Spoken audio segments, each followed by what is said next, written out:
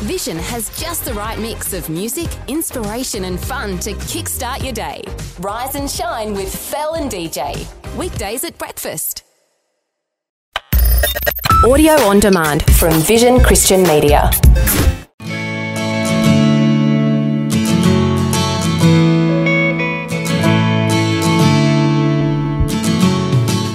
When you hear the clang of that cell door shut, you don't know whether you've got any future at all. And there's a lot of people, I think, in life that experience things like that, Brett. But for me, it was cold and remindful. On his 35th birthday, Niven Nayland was riding high. A thriving business, beautiful fiancée, close-knit family, loving big brother. Until one wrong decision behind the wheel resulted in his brother's death, the loss of his business, shattered dreams, and a prison sentence for alcohol-related vehicular manslaughter. But finding himself inside prison walls turned out to be the greatest of blessings, because in that dark place, Niven encountered the light of God's mercy and love. That's Niven Nayland, our guest today, with myself, Brett Ryan, for Focus on the Family, Australia. Well, welcome to the program. Thank you, Brett. Lovely to be here. It's fantastic that you have taken the time to be with us in our studio. You're an author who's put pen to paper about this journey that you have found yourself. But let's go back a little bit. You've been brought up in a Christian home. You had good values and a faith upbringing, but you weren't really living that lifestyle. No, I certainly wasn't. I did for a little while, but I fell back into some old ways, and the habits came back, and I certainly was far from living a Christ-like lifestyle. Yeah. You've had a successful business out of jail. You're married, you've got a son. Life has been going well, but it hasn't always been that way because of this one decision. So take us back to that when all things went wrong. Yes, it certainly was a difficult time, Brett. On my 35th birthday, my brother and I owned a garden supply yard in a place called Sydenham, Victoria, and anyhow, a friend of mine gave me a call and said, why don't you come up to a nearby hotel for a counter lunch? And so I thought, that's a great idea. Business was pretty slow at the time and the fellas could look after the place. So I jumped in the Audi and I was about to take off, and I wound the window down and I called it out to my brother. I said, would you like to come with me? And so we journeyed off together. We'd both known these couple of guys for quite some time. Anyhow, we got to the hotel, we ordered our counter lunch and we played some pool and had some drinks, and that went on into the afternoon. We had some more drinks and had some bags of chips, and we had a lot of laughs, and it was good. It was good fun. But then time to go, and I got into the driver's seat, which I always did when John and I went out, and we drove down the highway back to work. And on this little right turn that we had to make, you would keep an eye out for the gap in the traffic. It was just one of those typical roads where you didn't like to be propped there for fear of getting rear-ended or someone sideswiping you. And so I went down through the gears and I thought I timed it very well, but I didn't time it well at all because I veered into the path of an oncoming car doing 100 kilometres an hour. Now, Brett, that threw us on our head, and it was like a baseball bat hitting a baseball. It hit that hard. So the passenger side took the full impact as the T-bone there. That's correct. And then you found yourself upside down. Upside down. It was right on the quarter panel on the front guard, and it pushed everything in. So we were upside down, and I was knocked out for a few seconds, and then I came to, and I thought, oh, goodness, what's broken? Meaning my body, and so I just wiggled my toes, and I wiggled my fingers, and I just moved my neck very gently, and I thought, oh, okay, that feels okay, everything seems to be working. And then I turned to my brother, and he was suspended in his seatbelt as well, upside down, but things weren't well with him. His nostrils were full of blood, Brett, and little air bubbles were coming out. Yeah. And then after a few seconds of that, he died right in front of me. Wow. How did that make you feel? Well, I was just shocked. I thought, goodness me. And all of my life basically reeled before me in my mind very quickly, like it does when you do the wrong thing and get caught. Yeah. And so in the next few seconds, I had to make some serious decisions about my life and about God and about the journey I was on. So I crawled out of that broken upside-down window a different man. Wow. Altogether. But then you had to go and tell Mum that your brother was dead and Exactly. the rest of the family, that would have been a very humbling experience. Well, that was probably the hardest job I've ever done. Dad had passed away by then, but I had to ring Mum, and I was in hospital because I needed to have blood tests. And so I'm standing there at the phone on the wall, because this was prior to mobiles, and I'm just thinking, how do I do this? Yeah, What do I say? I know what she was like when Dad died. yeah, And anyhow, I just had to come straight out with it. And I closed my eyes and waited for whatever was coming back through the phone. yeah. And nothing did. But unfortunately, there are consequences. You were subsequently arrested because you were over the limit, and then the roll-on effect of this is your business was taken away from you. You had to go through the court proceedings, and you thought you might have got off for a reason. Look, it's funny. We like to put everything to the Lord, Brett, and we prayed as a family the night before the court case that the judgment would be the Lord's. And so we have to be careful for what we pray for. Right. And so instead of wearing some old clothes like my legal team had suggested, I thought, well, they have no faith. God's not going to put me in. I have a mother who's just lost her only other son recently. I have a wife who's 3 months pregnant. I've still got some business battles to fight. And I thought, the Lord's not going to put me in there. So I put on my best suit, a nice Hugo Boss suit. I had a fancy $50 tie. I had a really nice silk shirt, some floor-shine shoes. And I slept in them that night, Brett, in prison. So God had different ideas. He certainly did. So even though you felt that God was on your team, you still have to face the consequences, and God is still on your team, but you find yourself in prison. And for someone who'd been brought up with a faith, God had arrested your attention, and seriously, you changed your life, even though there were some consequences. You find yourself in the four walls of a prison. What's that like? Well, it's pretty devastating to start off with, to be quite frank, because when you hear the clang of that cell door shut, you don't know whether you've got any future at all. And there's a lot of people, I think, in life that experience things like that, Brett. But for me, it was cold and remindful, and the stupidity of the consequence of my decision to drive while over the limit. And I shouldn't have been drinking anyhow. I wasn't brought up to drink. But the consequence of that just came reverberating back to me as I lay there in the cell in my suit, asleep or trying to sleep. Yeah, that's right. What about just the process? I can imagine, you are the sole responsible person that ended up taking your brother's life. How does one process the grief and loss and the forgiveness of that? Look, that's very hard. We were so busy in the next 14 months going through court cases. I was going through legal books. I had interviews with the police and a range of business matters that were just coming up before my face, and I had legal people I had to see. I really didn't have time to mourn at that stage. And so I found out that I mourned years later, really. Right. I found myself in my brother's shower because I was living with him at the time of his death. And so I just remember being in his shower and thinking, I should be crying now. Yeah. And I couldn't cry. The waterworks were turned off. Yeah. At that stage, it was just this huge weight of responsibility. Well, probably you're in survival mode, and as you said, it took some time later. Your fiancé at the time, you did get married, and you had a child on the way, and yet then you find yourself in prison. And then you have to make the best of it, what you could do in jail. So what's it like for someone who's a Christian now, God has got his full attention, and then what's a Christian like inside the four walls of a jail? Well, that's a very good question, because I suppose not a lot of us go in there, but there are a few, I'm sure. After a couple of weeks, I got my wife to bring in my little New Testament, because I didn't know. It took me a couple of weeks to find out what was going to be stolen and what would survive. And so I got my wife to bring in a little New Testament, and I started reading that, and I immediately felt better. I felt more at ease with the Lord. And I just laid down basically the next 10 months, because that was the sentence. I'd lay down the next 10 months to the Lord. And so I'd just have a quiet read to myself and just basically do the things a normal prisoner does, which is have breakfast at 8 o'clock in the morning, have lunch at 11 and have dinner at 3 and be locked up again at 4 p.m.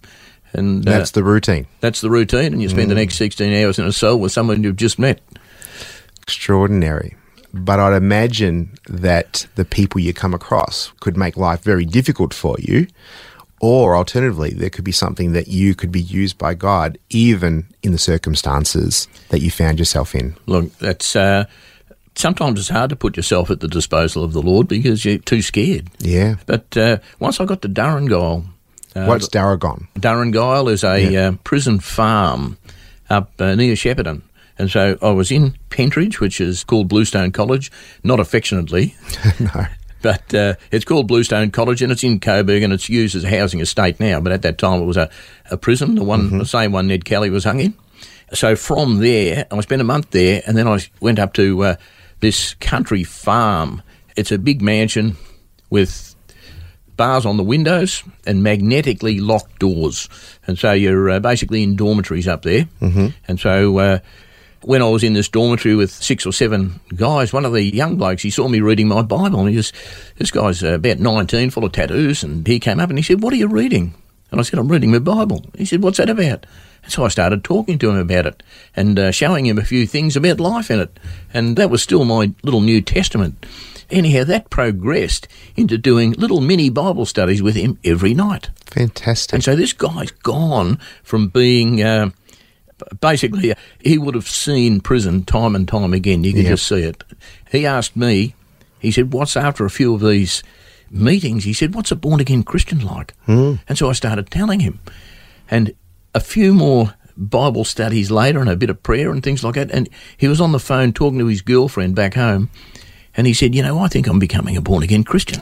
Fantastic. And you could just see the Lord working on his life. Yeah. Look, he left not long after that. And at that stage, I just thought, I don't know what I'm doing here because no one else seems to be interested. So I just asked the Lord to get me out of there. Mm-hmm. And, the very next morning, one of the prison officers came up and said, "Nayland, would you like a dorm change?" And I said, "Thanks very much." So I went down to another dorm, and there I was, I ended up doing Bible studies there with some more prisoners. Fantastic. And so there was a number of people all quite engaged, and you were doing Bible studies and prayer groups. And then you coordinated for outside organisations to come in and minister. And as I understand, your witness within the prison was noticed by the wardens and the officers. And so you were given a certain position of authority and noted that things were changing in the environment that you were in. Look, in positions of authority, what I did was I actually wrote out to a lot of nurseries, because the rear garden, which was my job in there, was bereft of any plant life, basically, except these ugly-looking canna lilies. And the prison wasn't going to give me much. They gave me a couple of $100. And I thought, well, you can't do much with that. And so I wrote out to all these nurseries, and I got all their old stock. And so I got the equivalent today would be about $12,000 worth of plants. Wow, incredible favour. Look, it was fantastic.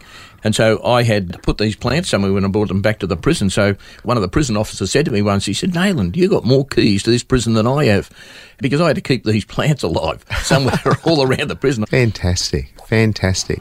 And during your incarceration, your wife had your baby, but then you're separated. You're not with your child, and that would have been very difficult. Look, it was hard.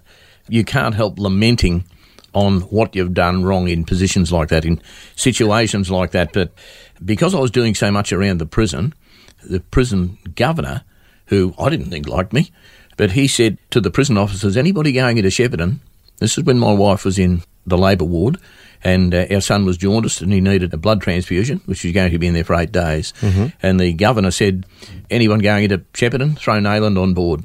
And so these prison officers would come up and say, "Hey, Nayland, just got to get some groceries, come with me." And they'd drop me off at the hospital, and I'd be there for 3 hours. Man. And they'd come and pick me up later on and say, I got out 5 days out of the 8 days. And my mate, who had been in prison for a long time, he said, "That's unheard of in the prison system. You should have got only 2 half days." That's extraordinary. What an incredible favour. Our guest today is Niven Nayland.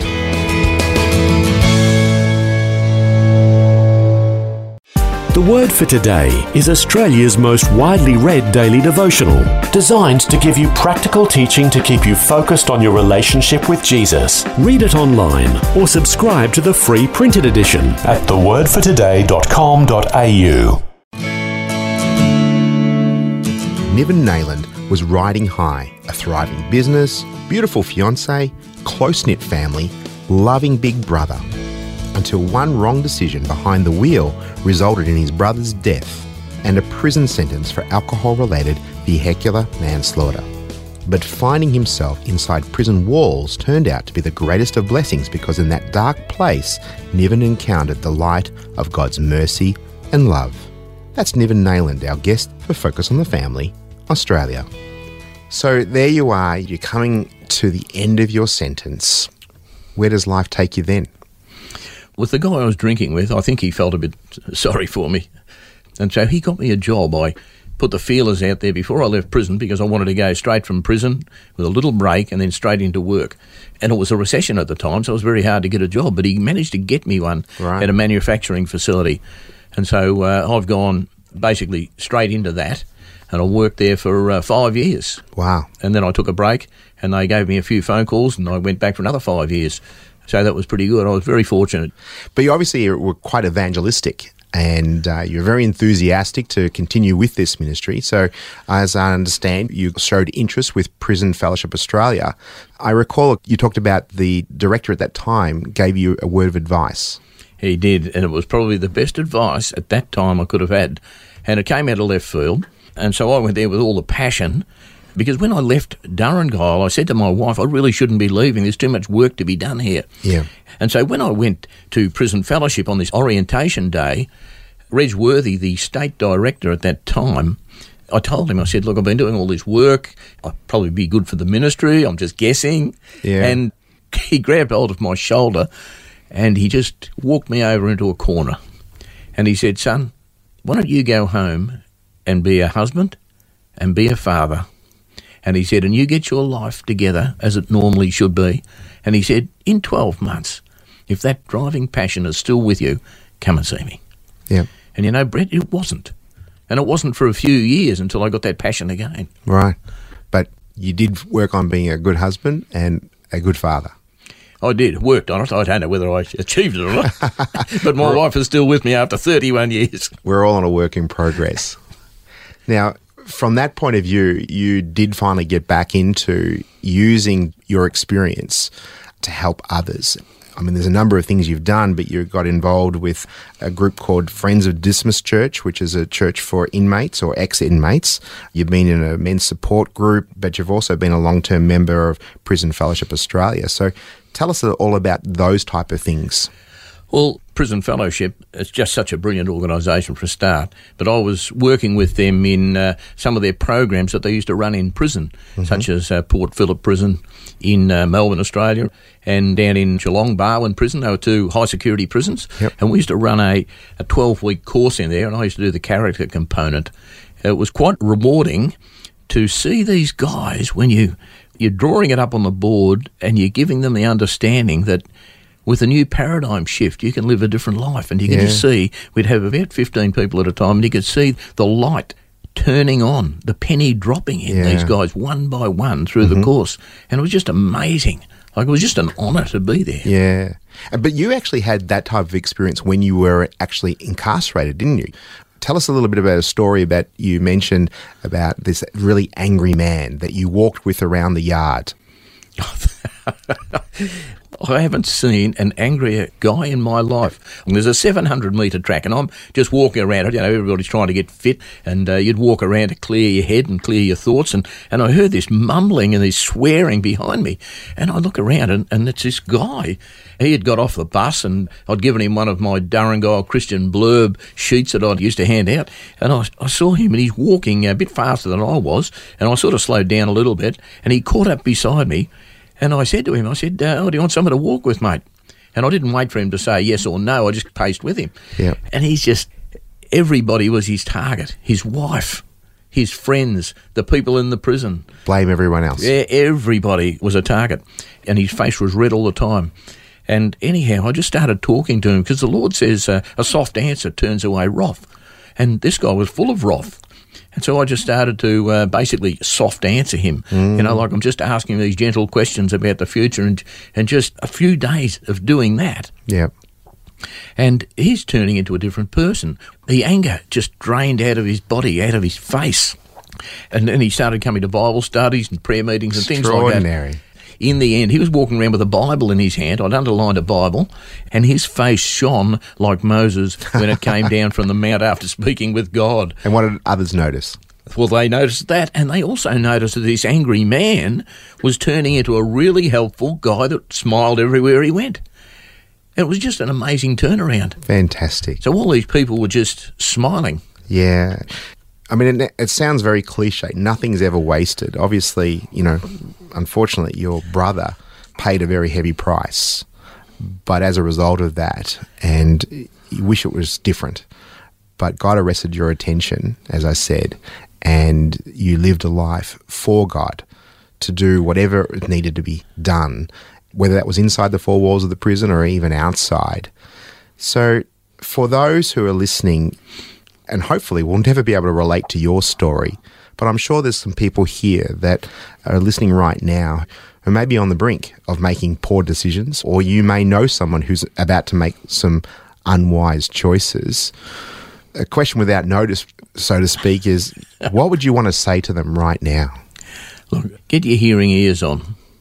The Lord tried to get my focus many times, and many times I just wouldn't listen to him, time and time again. And then all of a sudden it come to this crunch, and I thought, goodness me, we have to experience a death because of this. And so Jesus says, deny yourself and follow me. And it's very hard sometimes when we have too much pride or too much waywardness in our spirit. Yeah. And we just don't want to. We think we can get away with another day of doing this unlawful, ungodly, whatever it is, whether it's drugs or whether it's sex or whether it's alcohol or whatever it is, telling lies, stealing. But sooner or later, everything catches up. Like we've got this thing when we cheat. It's called sooner or later. I work in health and safety, and we look at likelihood and things like that, and sooner or later, Brett, these things do catch up. The more you do them, the more likely and the higher the consequence. So it's if not now, it will be in the future. There's a price. There is a price. Yeah. And it just gets heavier by the day. And so what you're really saying is that God is talking to us. You probably know deep down that he may be wanting to gain your attention. You got to tune in. Absolutely. Easier said than done. Yeah, get off the personal channel and get back onto the God channel, because you don't want to suffer what I suffered, because I am still without a brother. Yeah. When my brother went, he went on my birthday, so no birthday has ever been the same. Yeah. I only had one. And so when we get together with family, there's one seat missing. Yeah. It's always missing. You mentioned in earlier remarks about the process of forgiveness. God forgiving us, and then it's easy to forgive others. And your family were very supportive of you, forgave you for the trauma that they had to all experience. They very supportive of you during the journey. But one of the greatest and most difficult things is learning to forgive yourself. Yeah, that's the hardest thing, because with self-forgiveness, sometimes in those darker, deeper moments, months later, years later, days later, we think of how foolish we are, and we go down into that pit of memory, and we start raising this dead self-forgiveness body up, and we start putting that cloak on again. And really, with self-forgiveness, it's part of God's overall love. He wants us to forgive ourselves, because we limp forward if we haven't forgiven ourselves. Yeah. We can't walk forward in his ministry. But it's a process, as you said. It didn't happen automatically. No. It was a process. And it didn't happen overnight. No. No. God found you. He forgave you by his grace. He still let you go through the pain and the anguish of being incarcerated, but God still used you. So that gives us hope for everyone. Despite our backgrounds, despite the circumstances that we find ourselves, God can still use even the most broken, even the most hurt, the most vulnerable. And sometimes we might think that God couldn't forgive me because of all the bad things I've done. God is a specialty at reaching down into the darkest pit and providing you've even got a little finger raised in hope. Yeah. God can grab that finger, and he can grab that hand, and he can raise you up and put you on solid ground again, on your feet. There is life after everything. Yeah. but you need a community around you. Yeah, certainly do. Yeah. Well, Nev, thank you so much for sharing your story. Thanks very much, Brett. It's been a pleasure. Our guest today was Niven Nayland, the inaugural chair of Friends of Dismas Church for prison ex-inmates, and he's also an author of a book called Finding Myself Inside When a Prison Sentence Becomes God's Gift of Love. He can be contacted through his blog called vineyard.blog. Thanks for joining us today. We hope this program has provided some insight into redemption, second chances, and a way through physical, emotional, or spiritual incarceration to true freedom. For more resources on building healthy marriages and families, you can go to our website at families.org.au. I'm Brett Ryan, and we look forward to you tuning in again for another edition of Focus on the Family, Australia.